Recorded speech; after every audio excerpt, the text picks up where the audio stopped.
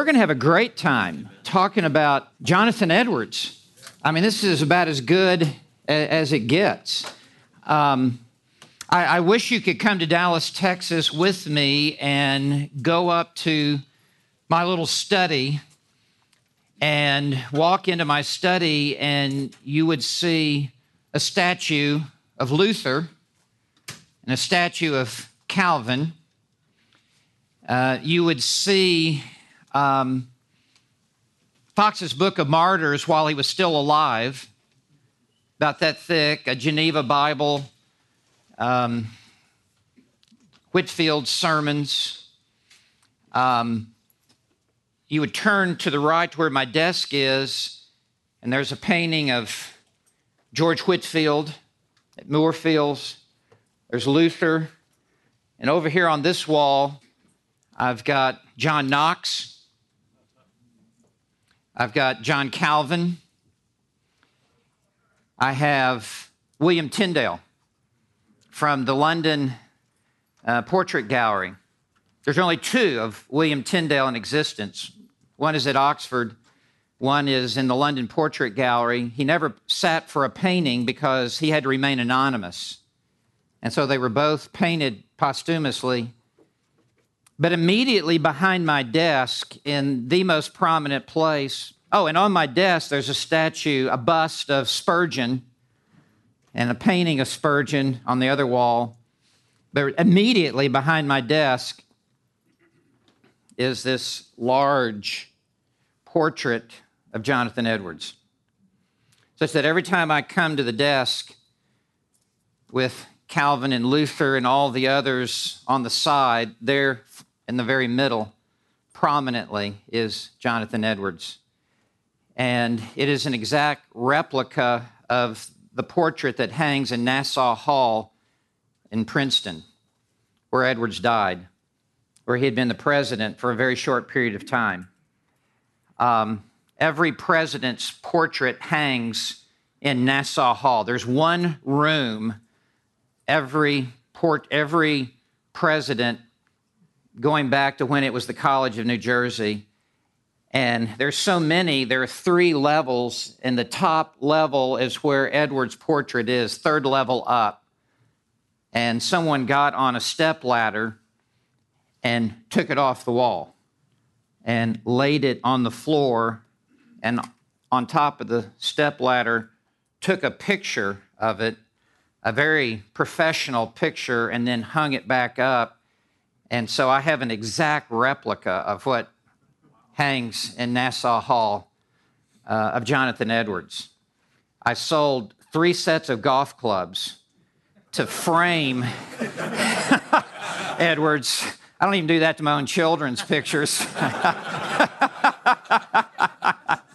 My wife's wedding picture now, it's over here in a little tin. But Edwards. Yeah, no, this isn't me. It's just us chicken in the room. So, just us guys. And so, I'm so thankful that I could have the opportunity to speak to you on Jonathan Edwards. All of my books, I retired from my pastorate 4 years ago, and virtually all of my books, 98% of my books, are in a warehouse, and I haven't seen them in 4 years. I just have a few basic commentaries, but I do have the 29-volume Yale edition of the entire works of Jonathan Edwards that were included in that.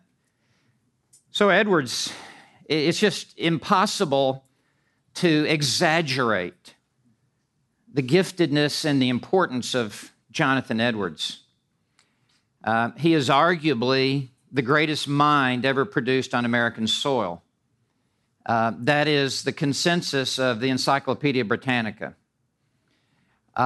He is considered the greatest pastor American soil has ever known. He's considered the greatest philosopher.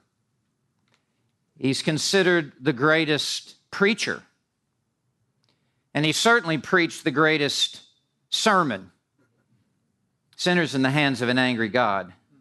If you hadn't read that recently, you need to get alone someplace and read that.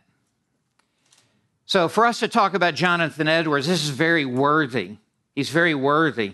Arnold Dallimore, who was describing the period in which Edwards lived, said that apart from the apostolic age and the Reformation itself, the Great Awakening that occurred here in the 1740s is the most powerful movement of God's Spirit in the history of the church. Close quote. What a statement. I think we could say it's the greatest movement of the Spirit of God on American soil ever.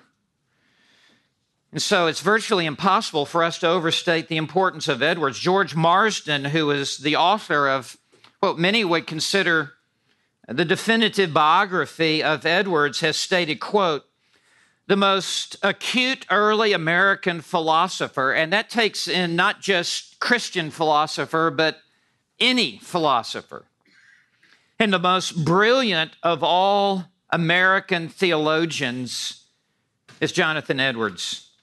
At least, Marsden writes, at least 3 of his many works, Religious Affections, Freedom of the Will, and The Nature of True Virtue, stand as masterpieces in the larger history of Christian literature. Close quote. So in other words, 3 of Edwards' works are right there with the Institutes of Christian Religion by Calvin, are right there with Bondage of the Will by Luther. And Edwards would have at least 3 in the discussion of the Mount Rushmore of paintings. R.C. Sproul, highly regarded theologian, has called Edwards' book, Freedom of the Will, quote, the most important theological work ever published in America. Close quote. So, Martin Lloyd-Jones, not known for just making exaggerated statements, said, I am tempted, perhaps foolish, to compare the Puritans to the Alps, Luther and Calvin to the Himalayas, and Jonathan Edwards to Mount Everest. Close quote. In other words, in Lloyd-Jones' mind, Jonathan Edwards towered over Calvin and Luther and the Puritan divines. What an extraordinary statement. And for Martin Lloyd-Jones, who was so instrumental in reintroducing the Puritans to our generation, as he held the Puritan Conference each year at Westminster Chapel, and was so instrumental in helping the Banner of Truth begin to reprint and republish these older works. In fact, Banner of Truth was started just by Lloyd-Jones's own personal library, where he found these Puritan and Reformed works in secondhand bookstores in London. Lloyd-Jones said, I'm not a 16th century man, referring to the Reformers. And I'm not a 17th century man, referring to the Puritans. Lloyd-Jones said, I am an 18th century man, referring to Edwards and referring to Whitefield. Because the way that they preached, not just with theological brilliance, but with passion and fervency and a fire in their bones. So what was it about Edwards that we're still talking about Edwards 300 years later? Well, I think 2 things merged together, 2 streams: giftedness and godliness. His supreme giftedness is virtually unparalleled. He was born into a Puritan home where he was personally instructed by his father, who was himself a minister. He was tutored by his 10 older sisters. And so he's the product of a Puritan home where the instruction was focused upon young Jonathan. I mean, he is the product of a father and 4 sisters pouring literature and a liberal arts education as well as biblical truth and the greatest writings of the time to have been read.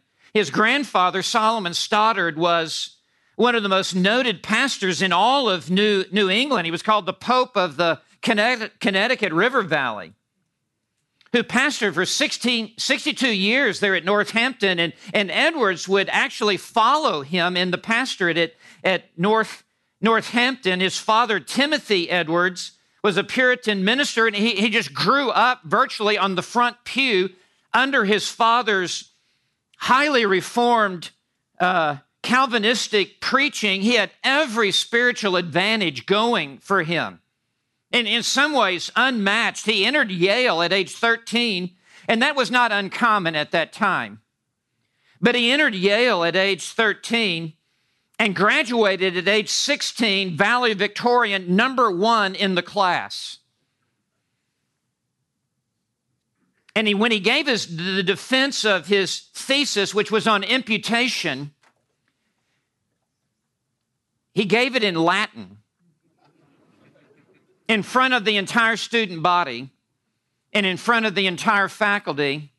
And back then, you would not know if you graduated or not until after you gave a defense of your thesis in Latin.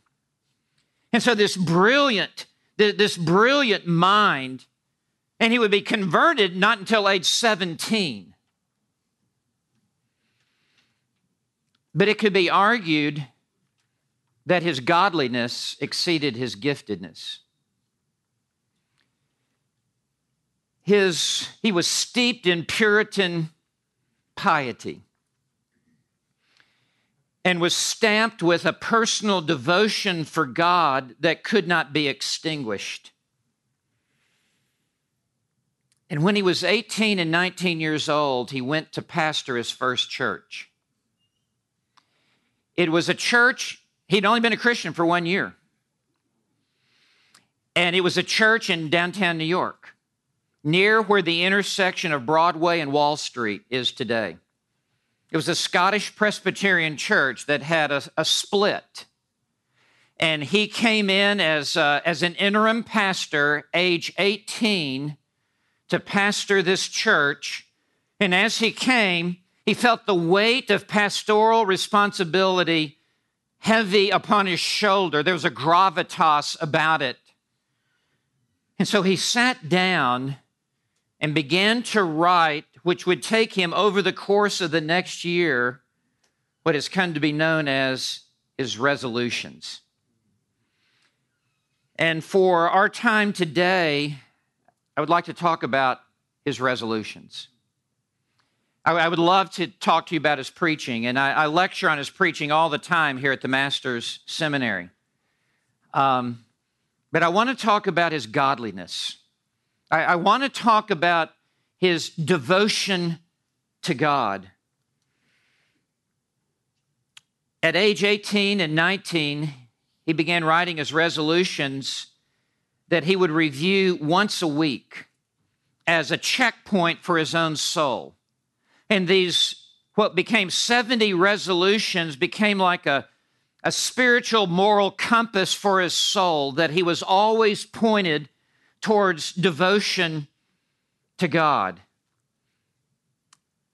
And it was by no accident that Jonathan Edwards became Jonathan Edwards, the leader of the Great Awakening, the greatest pastor, the greatest philosopher, the greatest preacher, the greatest author of American soil. That didn't just happen, because at age 18, Edwards charted a course for his spiritual life that would escalate him to being a candidate under the hand of a sovereign God who would use him in virtually unprecedented ways.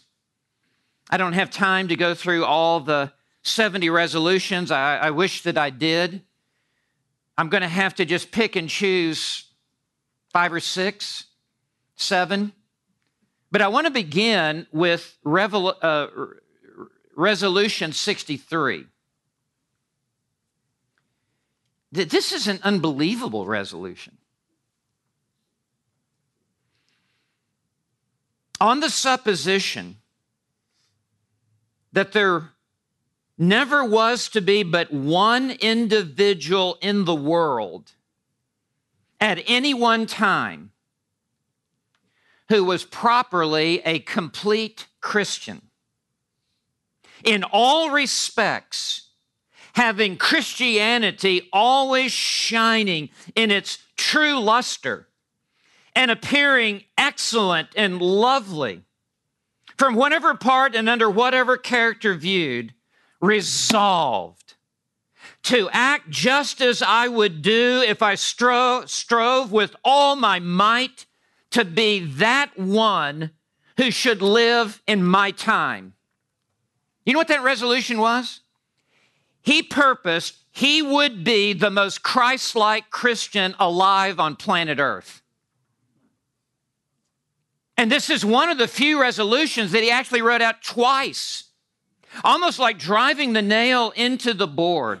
And so as a young man, while still as a teenager, he purposed before God and resolved and reaffirmed it every week that he would be the most complete Christian alive in his generation.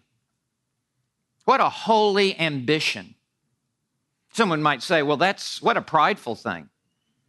Okay, do you want to be the worst Christian in your generation? No, we should all want to be the most godly, the most Christ-like pastor, servant alive on planet Earth. Would to God we would strive with all of our might to be that man. So it is no wonder that God took notice of Jonathan Edwards, and that Jonathan Edwards was becoming a holy instrument in the hand of God who would bring about the great awakening at a time in which it is estimated conservatively that 1/10 of the American population was converted to Christ.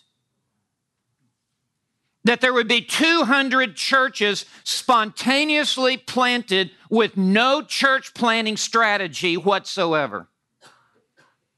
Just because there were so many believers being brought into the kingdom of God, and the new wine could not go back into the old wineskin, and there were 200 new churches that were planted. Jonathan Edwards was used by God to be the one who struck the match,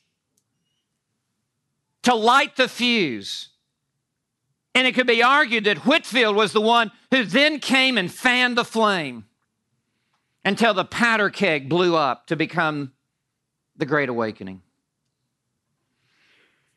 So what was it about Edwards and these resolutions that really framed his pursuit of God?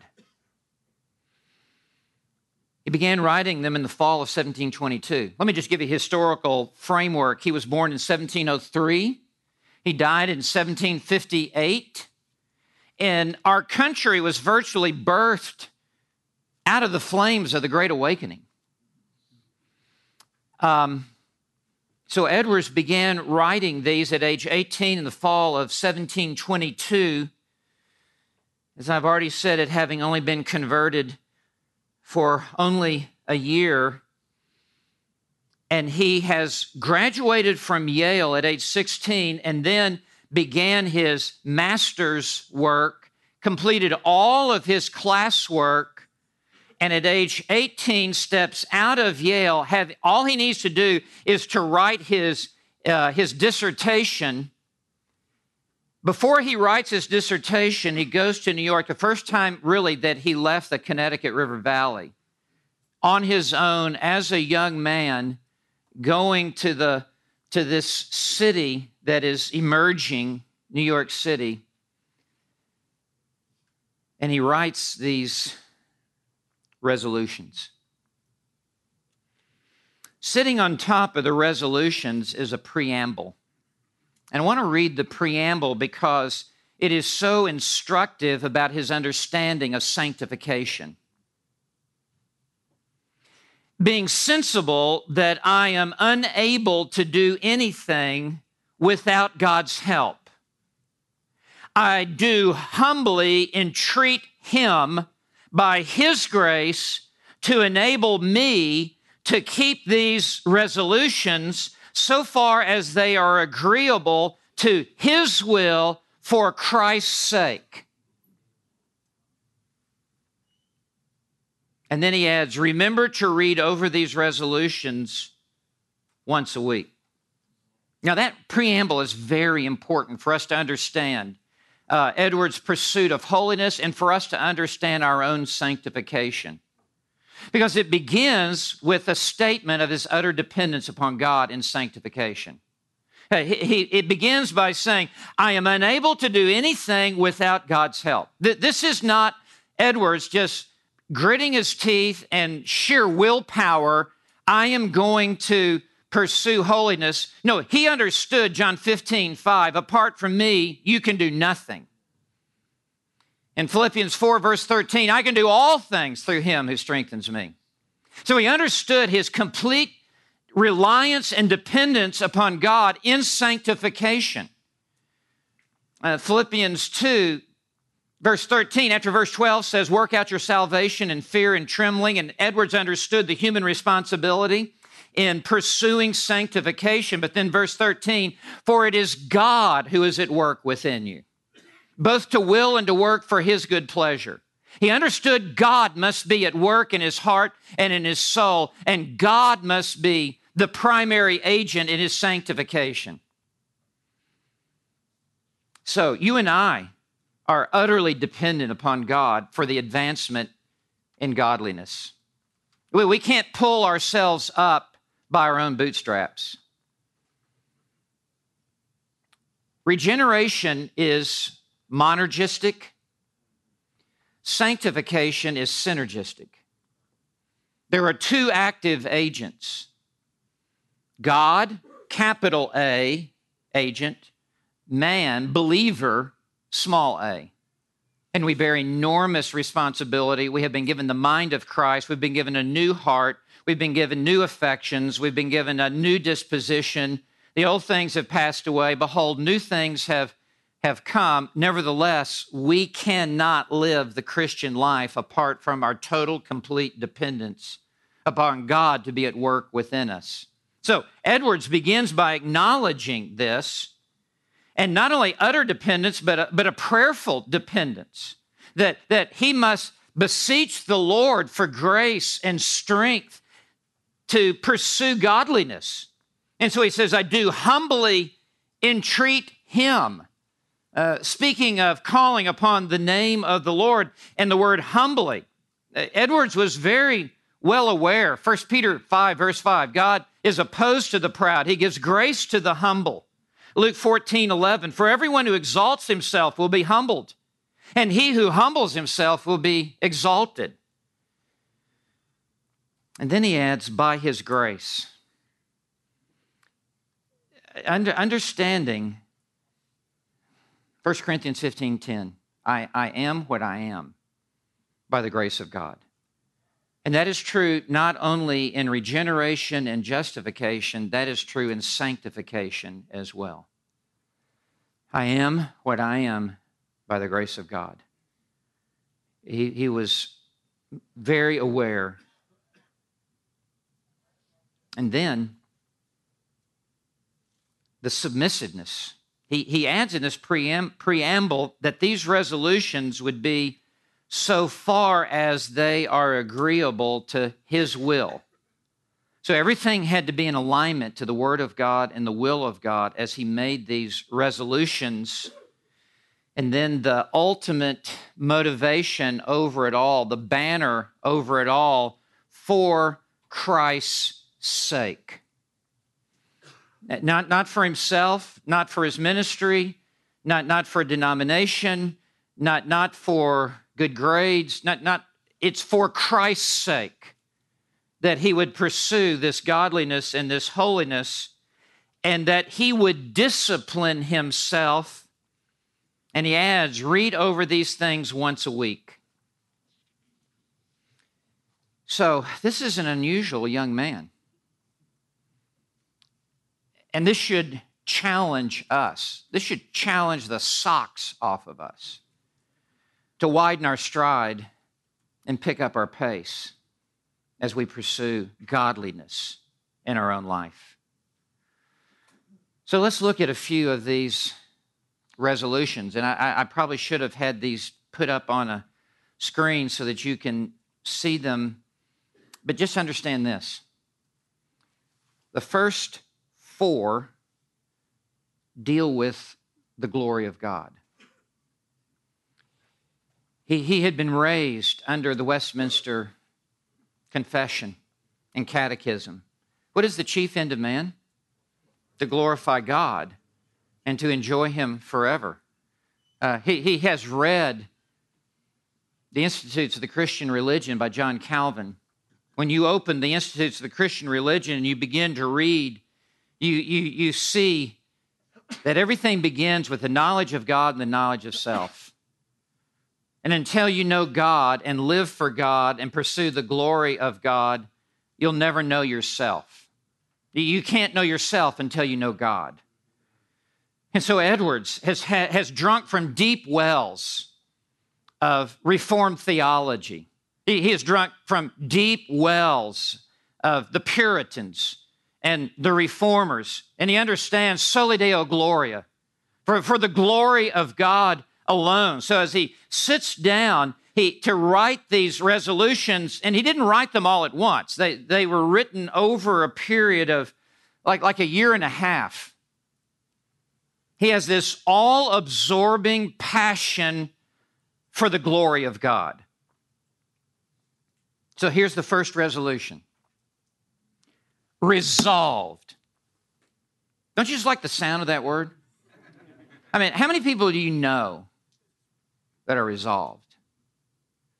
I looked up the word resolution and the word resolved in the Oxford English Dictionary, which is the standard for the English language. Just to really more deeply understand just what the force of resolved. And for resolution, it is a determination, a firmness of purpose, a steadfastness of purpose, a resolute or unyielding temper.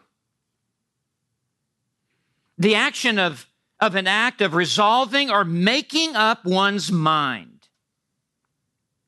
A positive intention. That's what the idea is in Edwards' mind.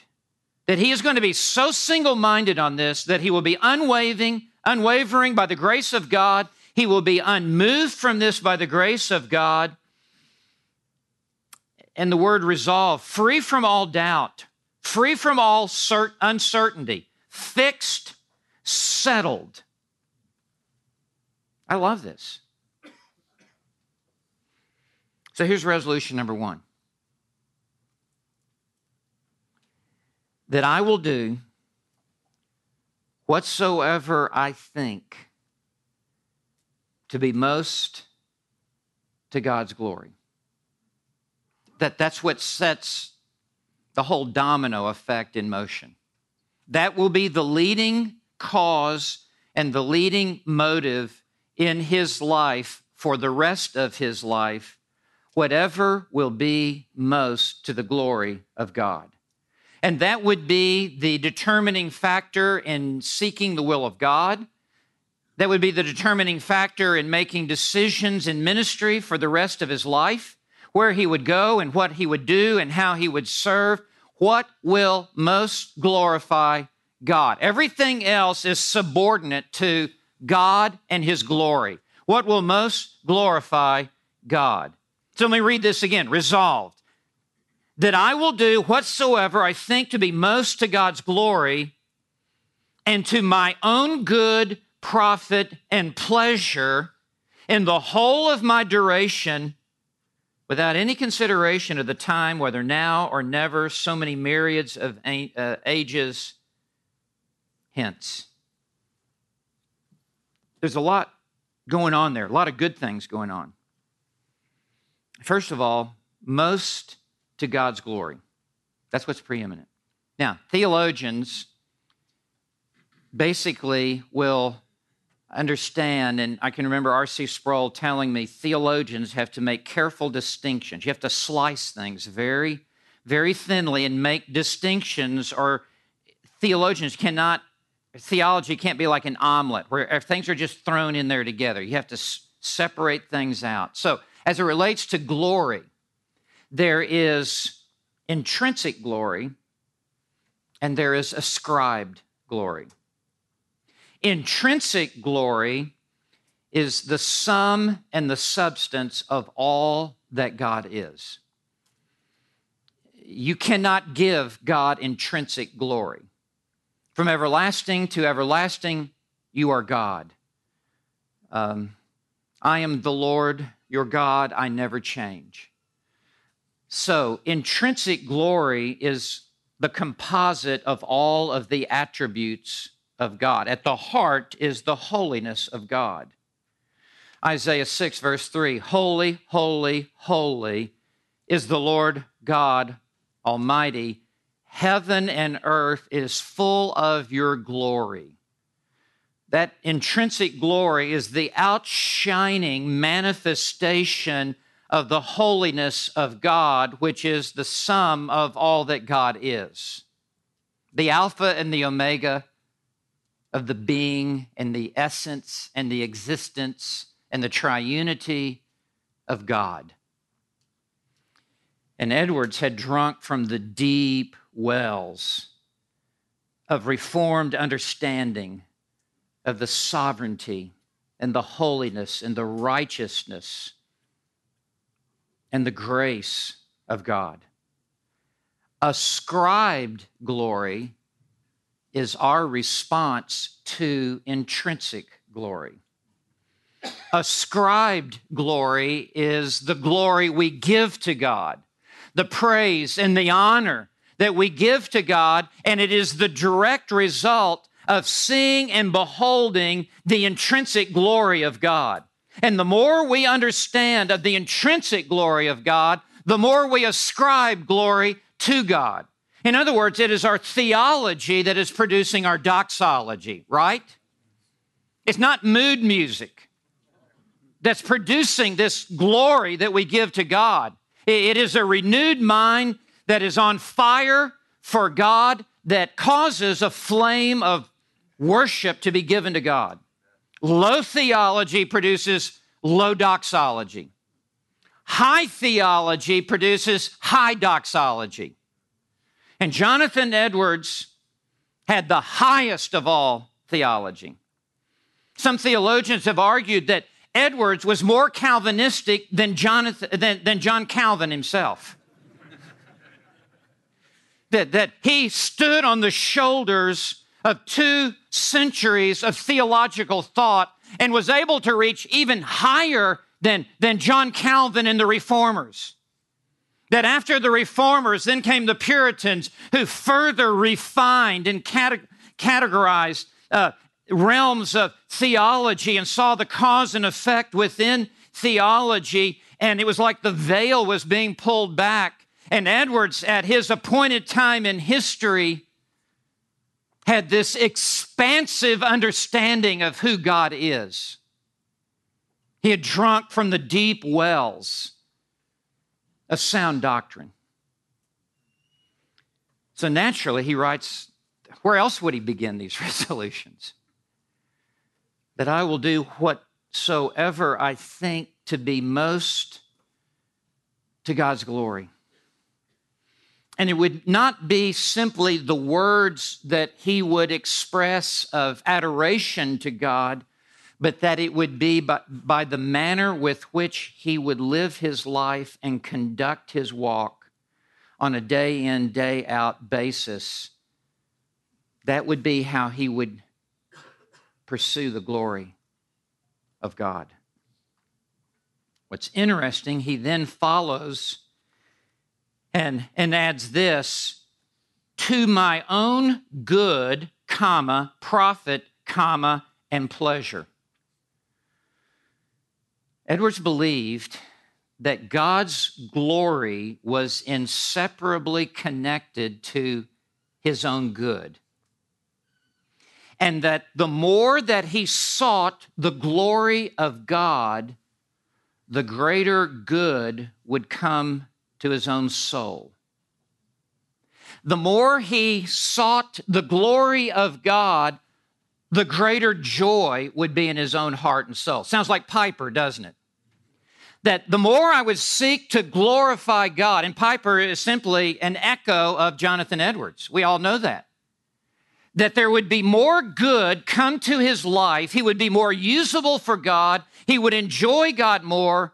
He would have greater spiritual profit in his life the more he sought the glory of God. That the glory of God and his own good were not at odds with one another, but that they were inseparably bound and inseparably connected.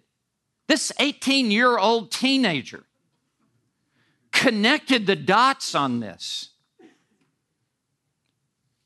And it inflamed his soul to pursue the glory of God, and that God would be most glorified as he would pursue the glory of God. And then he adds, in the whole of my duration. In other words, this isn't just a season in my life. It's not just a phase I'm going through as a teenager. But that as long as I live, as long as I have breath, and my feet are on this earth, this will be the supreme passion of my heart and my soul to bring glory to God. And then he adds this, in this first resolution, there's so much packed in. It's almost like Pauline, just so much into one sentence. Then he adds, most for the good of mankind. So in other words, the more that he would pursue giving glory and honor to God by his own life, not only would there be greater good come to his own soul, but there would be greater good come to others around him. That he would actually love his neighbor by pursuing the glory of God. That there would be such an impact upon his own life that it would spill out into the life of others. And we actually see that. You remember when Edwards is in his Northampton pastorate and David Brainerd comes and to live in his house, as many young men did. But Brainerd literally died in all but Edwards' arms in his own home. He's buried there. I've stood there at the grave at Northampton. Edwards took Brainerd's diary and had it published because he believed it would bring glory to God. And it was Brainerd's diary that William Carey read that ignited his soul and torched his heart to get on a ship and begin the modern missions movement. It's what Jim Elliot read when he was at Wheaton, when he went to the Auca Indians. And it was like, this is the fulfillment. The more he would seek to glorify God, the more there would be a ripple effect in the world of good coming to other people. So this is the first resolution, and then he adds with this, these next four words, whatever difficulties I meet. This isn't going to be just when the sun is shining outside. This isn't going to be just in good times. This is going to be in the dark nights of the soul. This is going to be in the midst of the tempestuous storms of life. This is going to be when, after 22 years as pastor at Northampton, and they voted him out by a 90% vote, he will seek the glory of God, literally come hell or high water.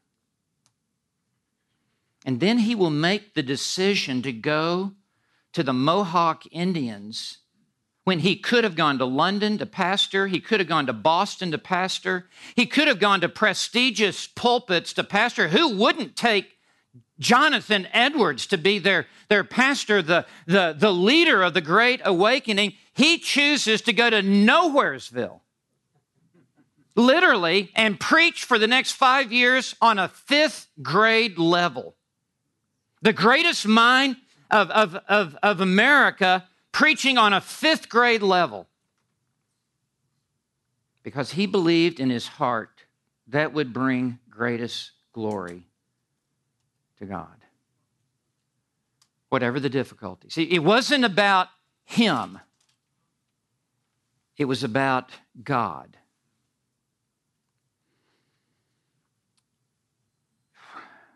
Edwards also wrote a diary.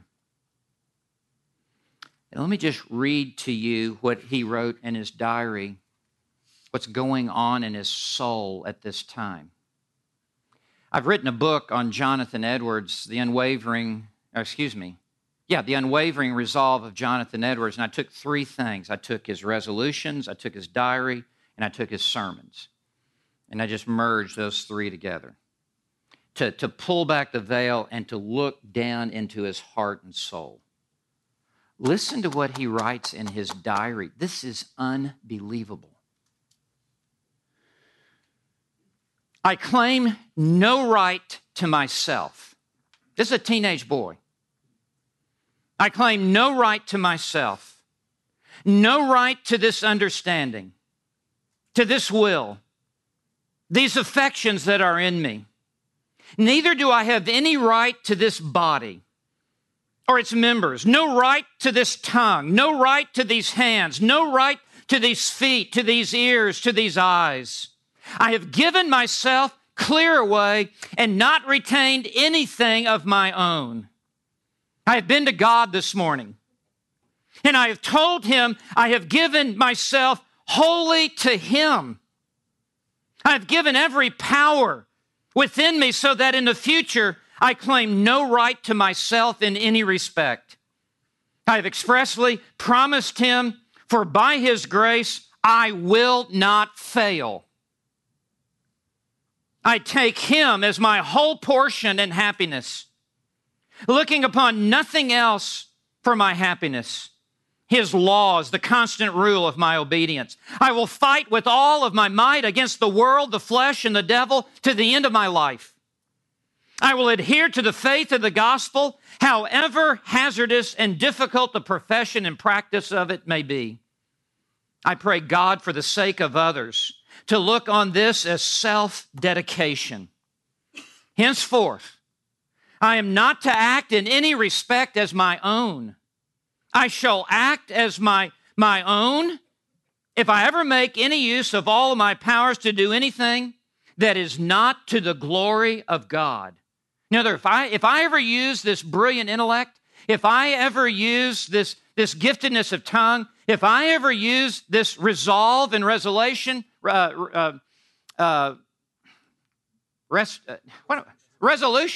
resolution, then in essence, may God rip this tongue out of my head, and may God unplug this mind if it's not going to be used for the glory of God. If I murmur in the least affliction, if I am in any way uncharitable, if I revenge my own case, if I do anything purely to please myself, or omit anything because it is a great denial, if I trust myself, if I take any praise for any good which Christ does by me, or if I am any way proud, I shall act as my own and not God's. But I purpose to be absolutely his. Close quote. That's quite a little diary.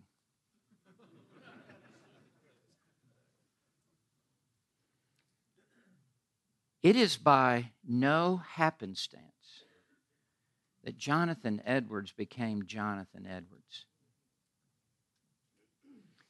He set a course for his life as a teenager that he would be, by the grace of God, the single one most complete Christian on planet Earth in my generation. And nothing would divert him from that, as God would give him the grace to pursue this. I think that got God's attention in heaven. The eyes of the Lord roam to and fro throughout the whole earth, looking to strongly strengthen that one whose heart is completely His. Jonathan Edwards got God's attention while he was still a teenager. And everything is flowing out of this seeking the glory of God. J.I. Packer has written that Edwards was, quote, God-centered, God-focused, God-intoxicated, and God-entranced. It's just God, God, God, God. Packer writes, there is no overstatement here. In other words, this is no hyperbole about Edwards. This is no exaggerated, over-the-top statement. There is no overstatement here. Every day, from morning till night, he sought to live in conscious communion with God. Close quote. So now the question is, how? How shall I then live for the glory of God? And Edwards wanted to boil this down to where the rubber meets the road. This was not to be just a mind game while sitting in an ivory tower. This wasn't to be just a philosophical perspective or a heady mind game. This would involve down-to-earth, day-to-day, commonplace acts and words and disciplines that he would live for the glory of God. He believed not only has God appointed the end of all things, but that God has also appointed the necessary means to the accomplishment of those predetermined ends.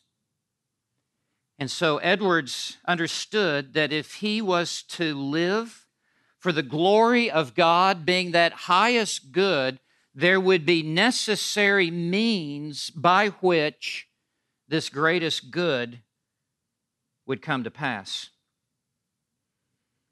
And so for Edwards, he knew he must live with an eternal perspective. He must see everything in light of eternity. And at one point, Edwards wrote, "O God, stamp eternity on my eyeballs." Close quote. I need to have eternity stamped on my eyeballs. You need to have eternity tattooed on your eyeballs such that your lens, your paradigm through which you see circumstances and life all around you, you see things not in the short, but in the ultimate eternal end of all things. So for Edwards, this would involve continually thinking of the shortness of time, the certainty of death, and the length of eternity. The shortness of time, the certainty of death, the suddenness of death, and the length of eternity. And that every decision for the rest of his life would have to be filtered through those three paradigms. Shortness of life, certainty of death, length of eternity. So, remember I said the first 4 resolutions deal with the glory of God. I'm going to skip over 2, 3, and 4, which are just kind of shorter restatements of the first resolution. Beginning with resolution 5, Edwards now gets down into the nitty-gritty of life. And resolution number 5 says this: resolved never to lose one moment of time, but improve it to the most profitable way I possibly can. Close quote. Edwards understood that if he wasted time, he would rob God of his glory. Not of his intrinsic glory, but of his ascribed glory. That if he wasted even one moment of time, that it would hinder glory being given to God. Let me read it again. Resolved never to lose one moment of time, but improve it the most profitable way I can. Edwards understood that to glorify God, he must redeem the time. That if he is to glorify God, he has no time to waste. Edwards believed that God had put him sovereignly into his place in history, that God had appointed the day of his birth, and that God had already foreordained the day of his death, and that God had ordained every day in between, that he had a predetermined number of days to be here upon the earth. He would not live one day further, one day less, and that he must make every day count for the glory of God. No wonder Piper wrote a book, Don't Waste Your Life. Remember the back of the book? The back of the book tells the whole story. A couple in Florida on a beach looking at seashells, and the caption under it, it's a retired couple. They sold the house, sold the business, and they just want to go to Florida and retire and do nothing and be nothing. And the caption under the picture is, "Look, honey, see my seashells." How that robs God of his glory. You can retire from work. You never retire from God. And you never retire from pursuing the path that God has set for your life. And as long as you have life and breath on this earth, there is something for you to do to glorify God. And it's not hanging out.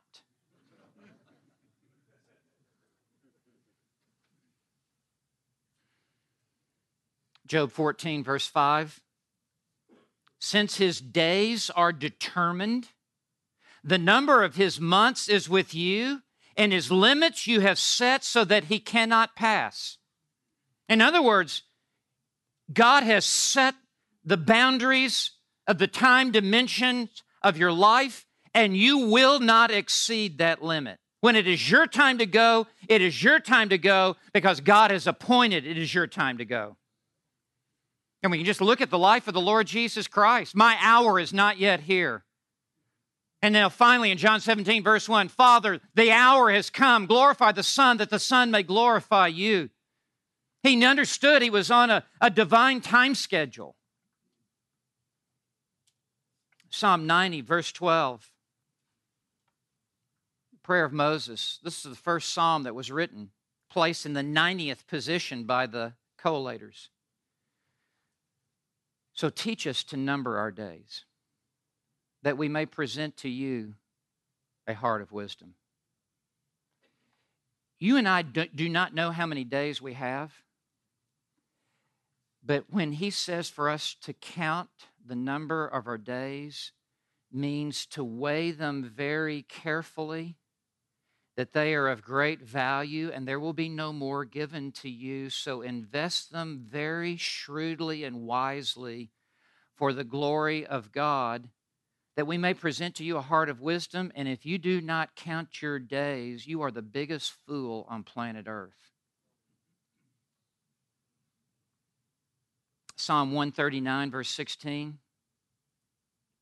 In your book were written all the days that you ordained for me, when as yet there was not one of them.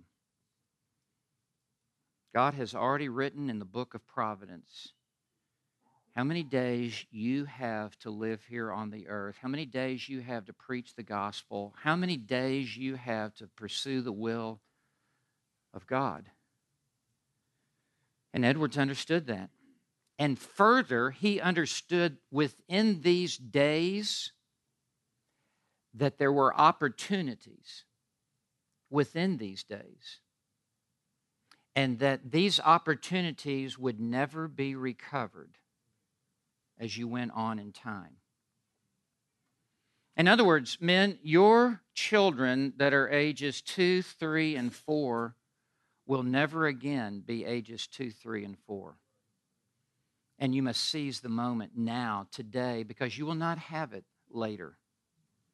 So Edwards had thought this through from every different dimension. So he was resolved not to lose one moment of time, nor any opportunity within time, that he would improve it the most profitable way. Profitable way. In other words, he must be a wise investor of his time that will yield the maximum rate of return. He can't just bury his life in the dirt. He must invest it wisely for the glory of God. So that's resolution number 5. And that was like a dominant thought in Edward's life. And I can say by the grace of God, that is a dominant thought in my own mind and heart. I mean, I used to play football, and when you get to the fourth quarter, and when you get to the end of the fourth quarter, every split second is critically important. There's no time to waste. You don't just shuffle up to the line of scrimmage. You sprint to the line of scrimmage. You sprint back in the huddle because time is passing away. And Edwards understood that in his own life, even as a teenager. The same is true in your life. You'll never have this day again. You'll never have the opportunity to even be in this classroom like this again. You'll never have the opportunity to be at this shepherd's conference with these speakers and these messages and these applications being brought to bear upon your heart. You've got to make the most of the moment, or you're robbing God of His glory. Resolution number 7.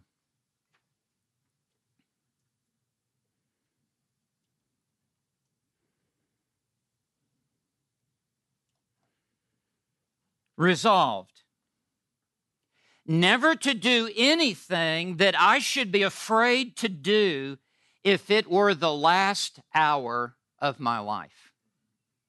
So Edwards was always anticipating and thinking about the last hour of his life. And what I would be doing now today, is that what I would want to be doing if this were the last hour of my life? Both negative and positive. Is this something I ought not to be doing if this were the last hour of my life? Is this something I should be doing if it were the last hour of my life? He was always focusing upon the last hour of his life because it has a dramatic way to prioritize now what you perceive to be will be most important then. Have you ever thought about the last hour of your life? Will you be at home? Will you be in bed?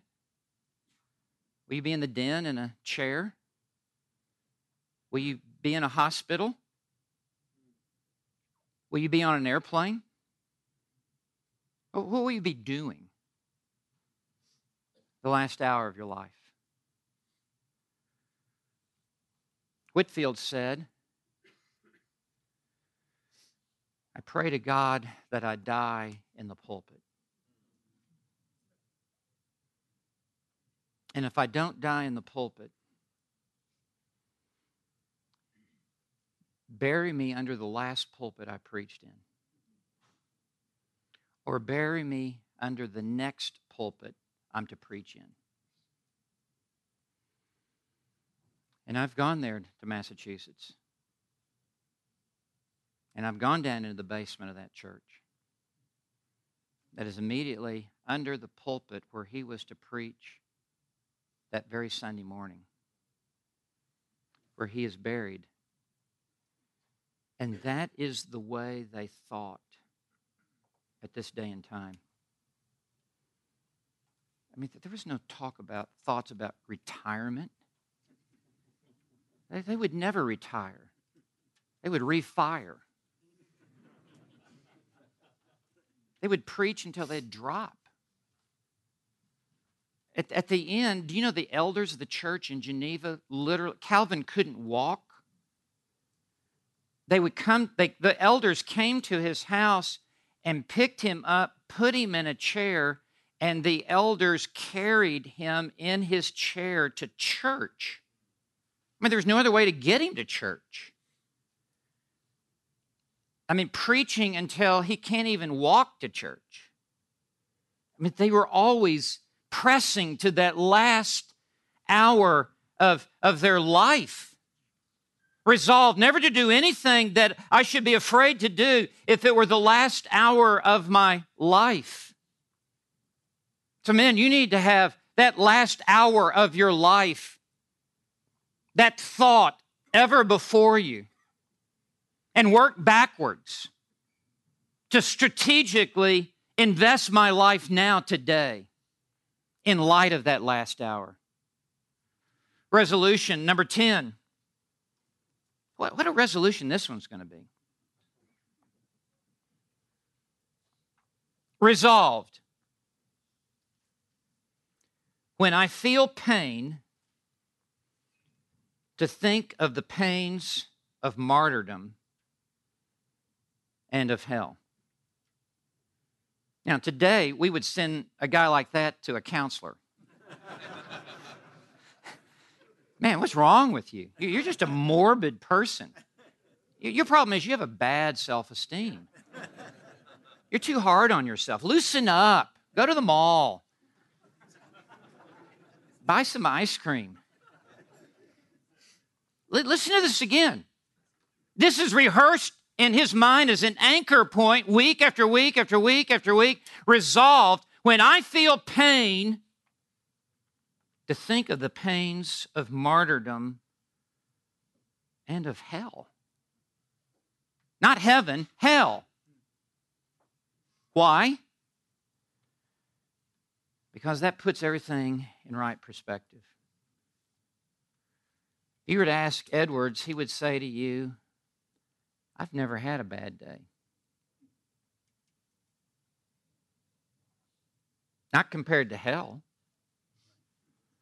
Not compared to the martyr's death on at the stake. And so Edwards compared all of his difficulties and adversities to the pains of being strapped to the stake and being set on fire and being burned as a martyr. That put everything into right perspective. It kept him from spiraling down into a whining self-pity party. It kept him moving forward with a indefatigable, triumphant march forward in his Christian life. And I know for me, reading that resolution, that spoke volumes to me. A number of years ago, I pastored a large church, and I preached the Bible. I preached Reformed truth, and they were not Reformed. And the long and the short of it is, I was run out of town on a rail. When my sons drove me away from that last church service, I literally told my son, stop the car in the parking lot with the people coming out looking at the getaway car. I got out of the car, took my shoes off, and dusted my shoes in front of the church with TV stations and newspaper reporters.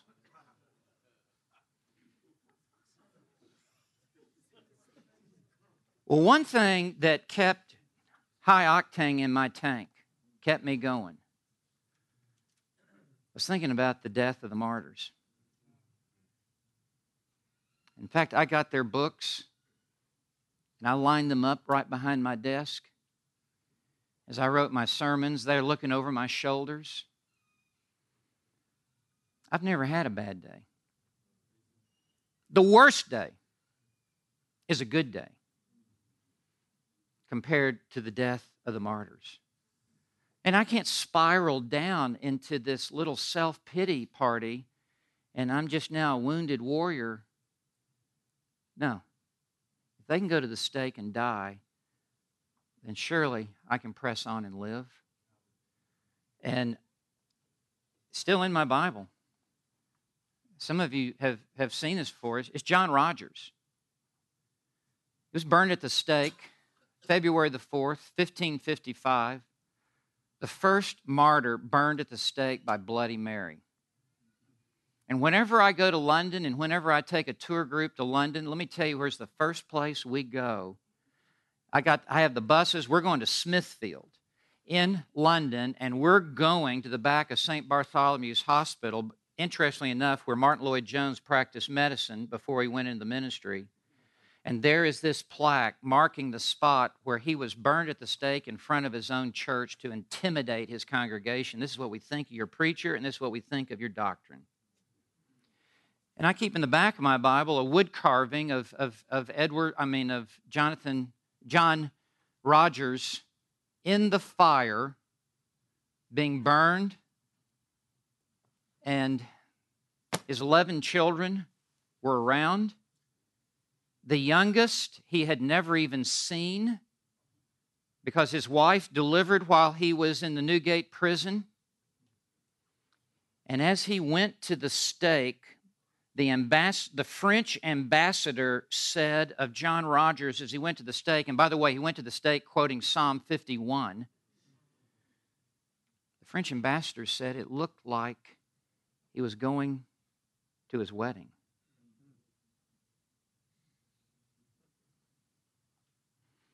I need that in me. I don't need whining people.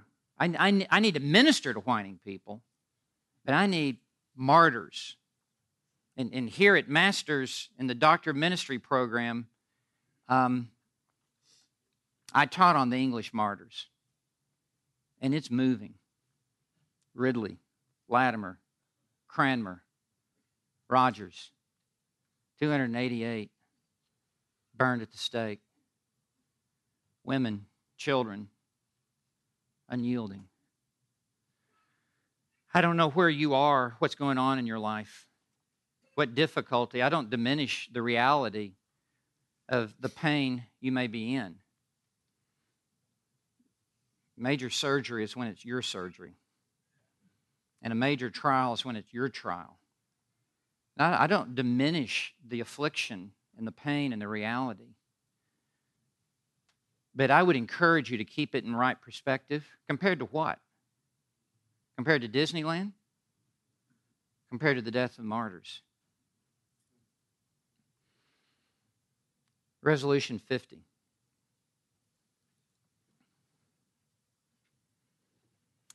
I will act, and resolved. Sorry, I forgot. Sorry.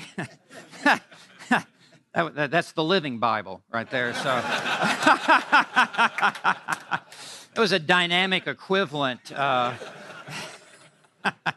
This is New American Standard right here, okay? Accurate word for word. All right. Resolved. I will act so as I think I shall judge would have been best and most prudent when I come into the future world. So in other words, not only does he think about the last day, and not only does he think about martyrs on the last day, he gets on the other side of the last day. Not only does he think about hell, he thinks about heaven, and on the other side, now that he anticipates being in heaven, what's going to be important in heaven? What's going to be important 10,000 years from now? What's going to be important ages and ages from now? That needs to escalate and rise to the surface today. That better be important today. So that's just going to cut a lot of junk out.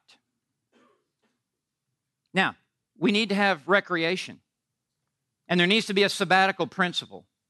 So please don't misunderstand. And true recreation means to be recreated. That's what recreation means. A recreation of your emotional, physical, spiritual fortitude. We all need that. You can't burn the candle 24 hours a day, 7 days a week. You need to be shrewd in how you lay out your time. But having said that, how much other stuff is just going down the drain?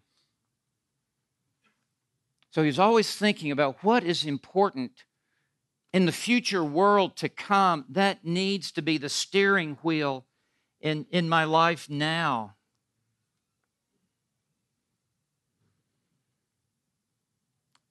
So this Scottish Presbyterian church eventually got back together.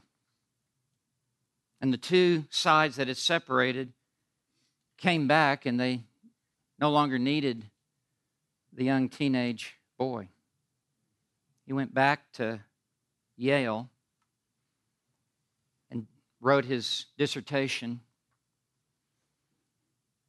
and his heart and life was set on a course that would make him a worthy candidate to be used by God if God would so choose and it would please him.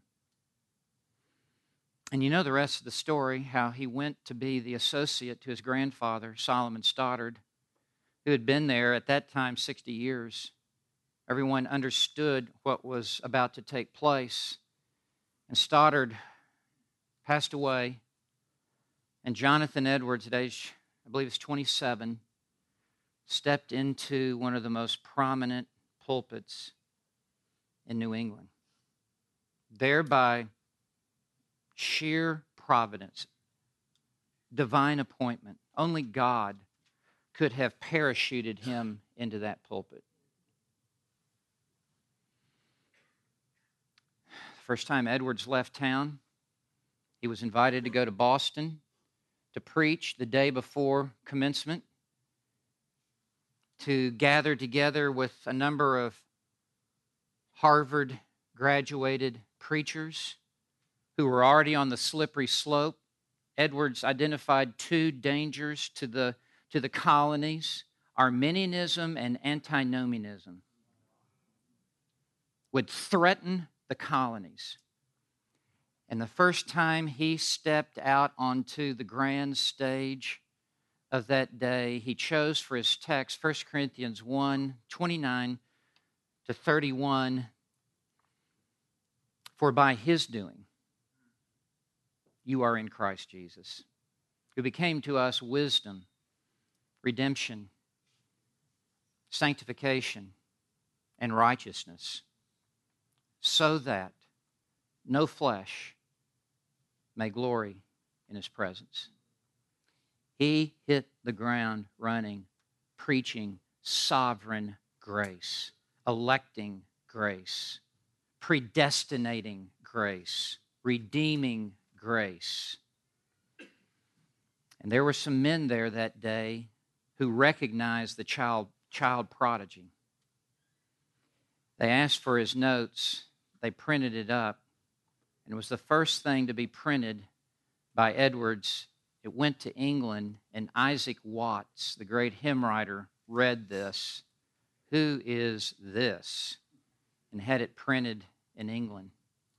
This is by no happenstance. The first time he preaches out of his own pulpit in Boston, he preaches on the glory of God, the supremacy of God in salvation.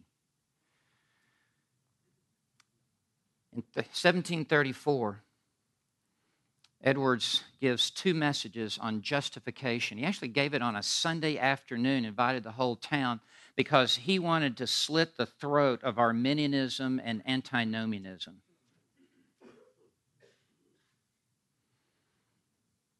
That was in November. In December, He preached a sermon that started the ground rumbling and the earthquake that would become the Great Awakening. The title of the message may surprise you. The preciousness of time and the importance of redeeming it.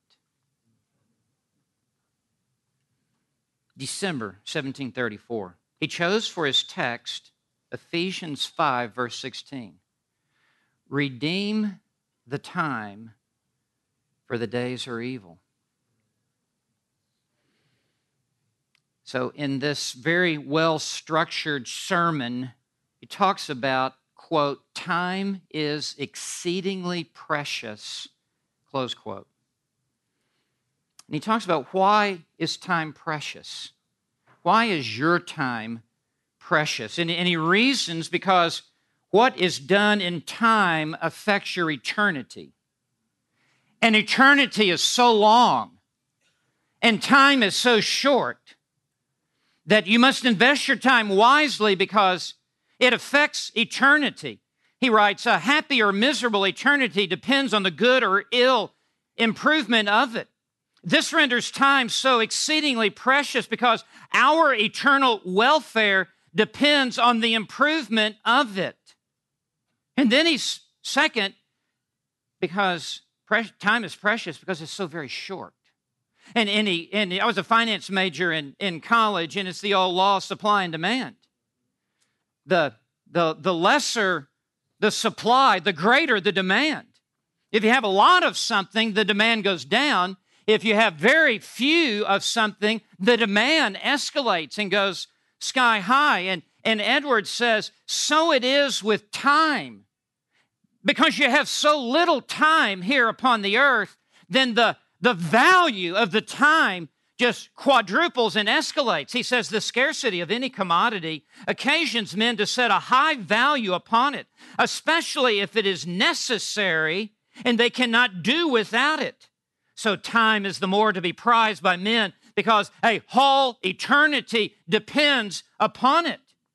And then third, he says time is so precious because it is uncertain how much time you have left. He says no person ever knows how little time he has that remains. He says time ought to be esteemed by us very precious because we are uncertain of its continuance. And we know that it is very short, but we do not know how short. We do not know how little of it remains, whether a year or several years, or only a month or a week or even just a day. If a man had but a little provision laid up for a journey or a voyage, and at the same time knew if his provision should fail during the course of the journey, and he would perish by the way, he would be the more choice of it. How much more would many men prize their time if they only knew how few days they have left to live? And now, listen to this. Time is precious because once it is lost, it can never be recovered. And he goes into this brilliant explanation that a man can build up a vast estate, and he can lose all of his wealth and his money, but he can rebuild his barns, and he can come back, and he can regain a lost estate. But when you lose time, you will never recover it again. Time lost is time lost forever. So then he goes to, so who wastes their time? And he goes, those involved in idleness waste their time. He says they waste their time in just frivolous, nothing living. He says some spend much of their time at the tavern and over their cups and in wandering from house to house, wasting away their hours in idle and unprofitable talk, which will turn to no account. It's not necessarily that they're sinful things, they're just nothing things. But then he says those who waste their time are those who are involved in wickedness. He says so much time. Some spend much time in reveling and in unclean talk and unclean practices and vicious company, in corrupting and ensnaring the minds of others, setting bad examples and leading others into sin, undoing not only their own souls, but undoing the souls of others. They spend much of their precious time backbiting and talking against others, in contention and quarreling among themselves and stirring up strife. They're just squandering their life. And then he says, those who are involved in just worldly pursuits. He says, they whose time is taken up in laboring for only this world. He's not saying we're not to work in this world, but he's saying if you only live for this world and only work in this world, you're just wasting your life. You're wasting your time. You're spending your time, he says, inquiring in what they shall eat and what they shall drink and how they shall be clothed and laying up for themselves treasures upon earth. And he says, the more you gain from this world, the less you have. He says, what happiness or satisfaction can you reap from the things of this world? Will it give you peace of mind? Will it salve your conscience? Will it give you comfort? What is your poor, needy, perishing soul the better for the accumulation of this world? So he then says, let me tell you how to improve your time. He says, consider your accountability to God, that one day you will stand before God, even as a believer and as a servant to his master. You will give an account to the master for how you spent your time. Did you invest it in his kingdom? Did you invest it in his work? Or did you just frivolously squander it away? Then he says, you need to consider how much time you have already lost. He says, in that you have lost so much time, you have the more need of diligence. You've already wasted so much time. You can't afford to lose any more time. As your opportunity is now so much the shorter, he argues, you have the same amount of work assigned to you by God, but you now have less time to do the same amount of work.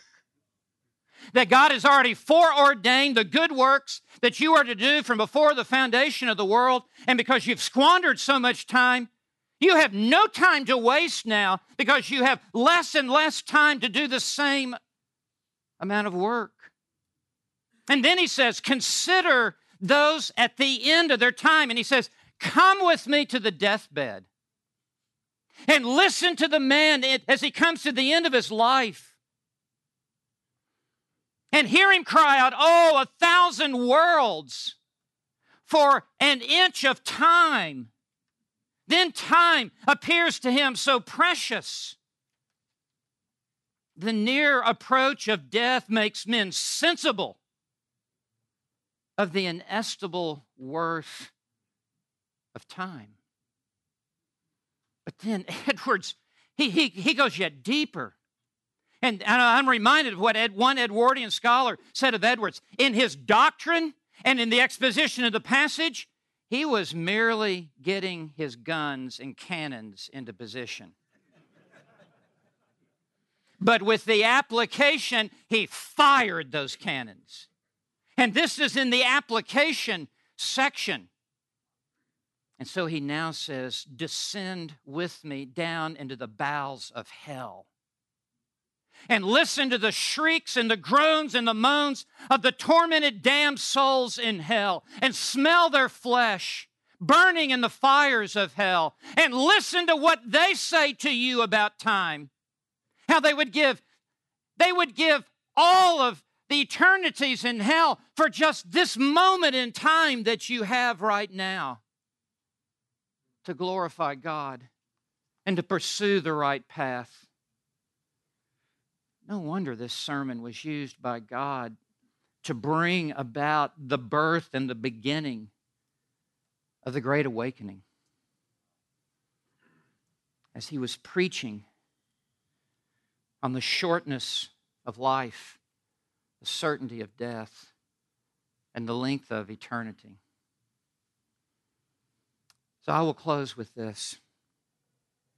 Come to the very end of Edward's life. He's been run out of his church after 22 years by a 90% vote. He goes to upstate New York. 2 families follow him there just to torment him and badger him. They accuse him of embezzlement. They accuse him of all kinds of fraudulent charges. And Edwards remains steadfast in seeking to pursue the glory of God. His son-in-law, Aaron Burr Sr., was the second president of what is today Princeton, who married his daughter, one of his daughters, Esther. He dies in office in 1737. And out of nowhere comes this letter to Edwards, who's out on the mission field with the Indians. We want you to come be the 3rd president of Princeton. Edwards sends back a letter and refuses and says he's unqualified to serve as their president, that it would be embarrassing for him to step into this office, but worse, embarrassing for the school for him to accept. He cannot. Another letter comes back in the dead of winter. You must come be our president and follow your now deceased son-in-law, Aaron Burr Sr. It would be Aaron Burr's son who would shoot Alexander Hamilton in the last pistol duel and become vice president of the United States. What a family tree Edwards had. That's another message. I would love to trace that with you. Edwards comes back to the moral compass. What will most glorify God? And for Edwards, he realized that he must come to New Jersey, to Princeton. So he arrives in January 1738, and there is a smallpox breakout. And on February the 13th, 1758, Edwards takes a smallpox inoculation to show to the student body this won't hurt you. It had the opposite effect. His throat swells and swells to the point that the air channel is shut down. And on the 2nd floor into what is now the admissions house at Princeton, Edwards is on his deathbed. He has planned his entire life for this moment. He has always thought about the last hour of his life. He has prepared for this hour. He has charted a course that has led him to this hour. His wife, Sarah, is back in upstate New York packing up the family and will later move all their belongings to Princeton. She is not by his side. His daughter, Lucy, is the only family member there. Edward says this to his daughter. He spoke with no regrets. He spoke with only resolution. Dear Lucy, it seems to me to be the will of God that I must shortly leave you.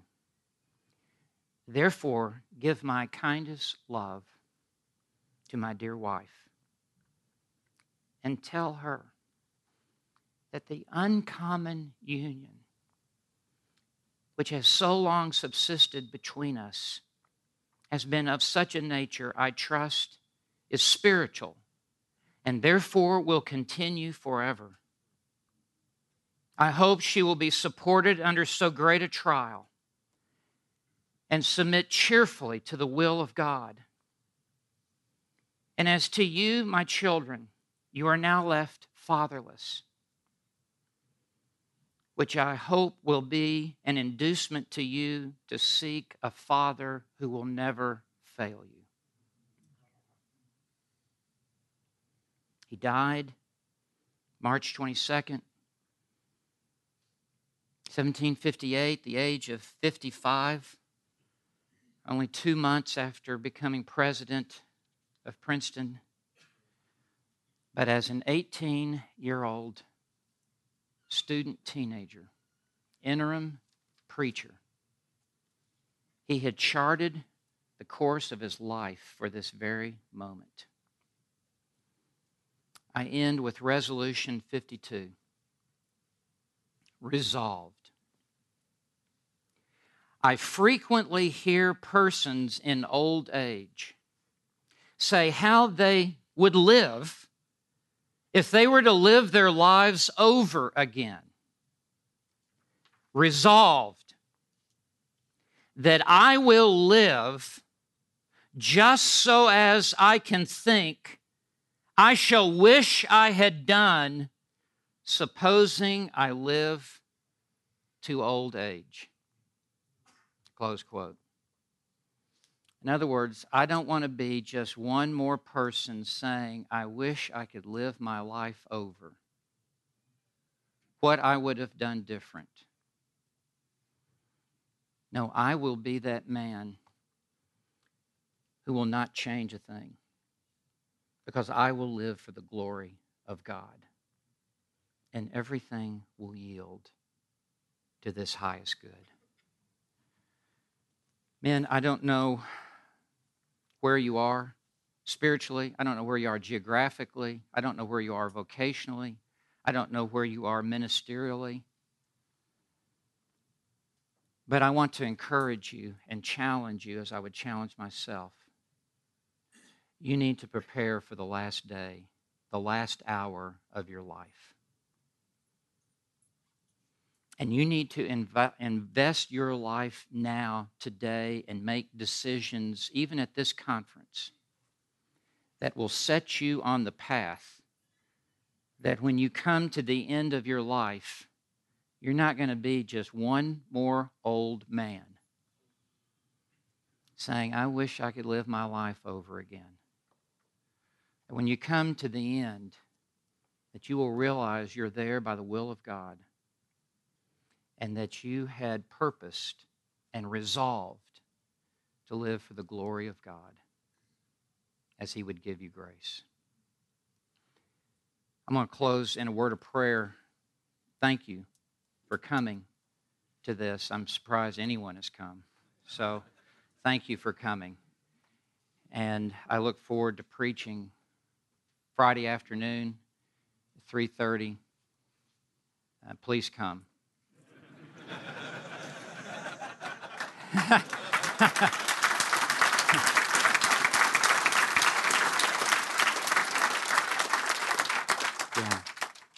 Thank you. Let's pray. Father, enable us to look to our elder brother, Jonathan Edwards, as we would look to the examples of Abraham, Isaac, Jacob, Joseph, Moses, Matthew, Mark, Luke, John, Paul, those who have gone before us and who have charted a course of godliness. Paul tells us to follow me as I follow Christ.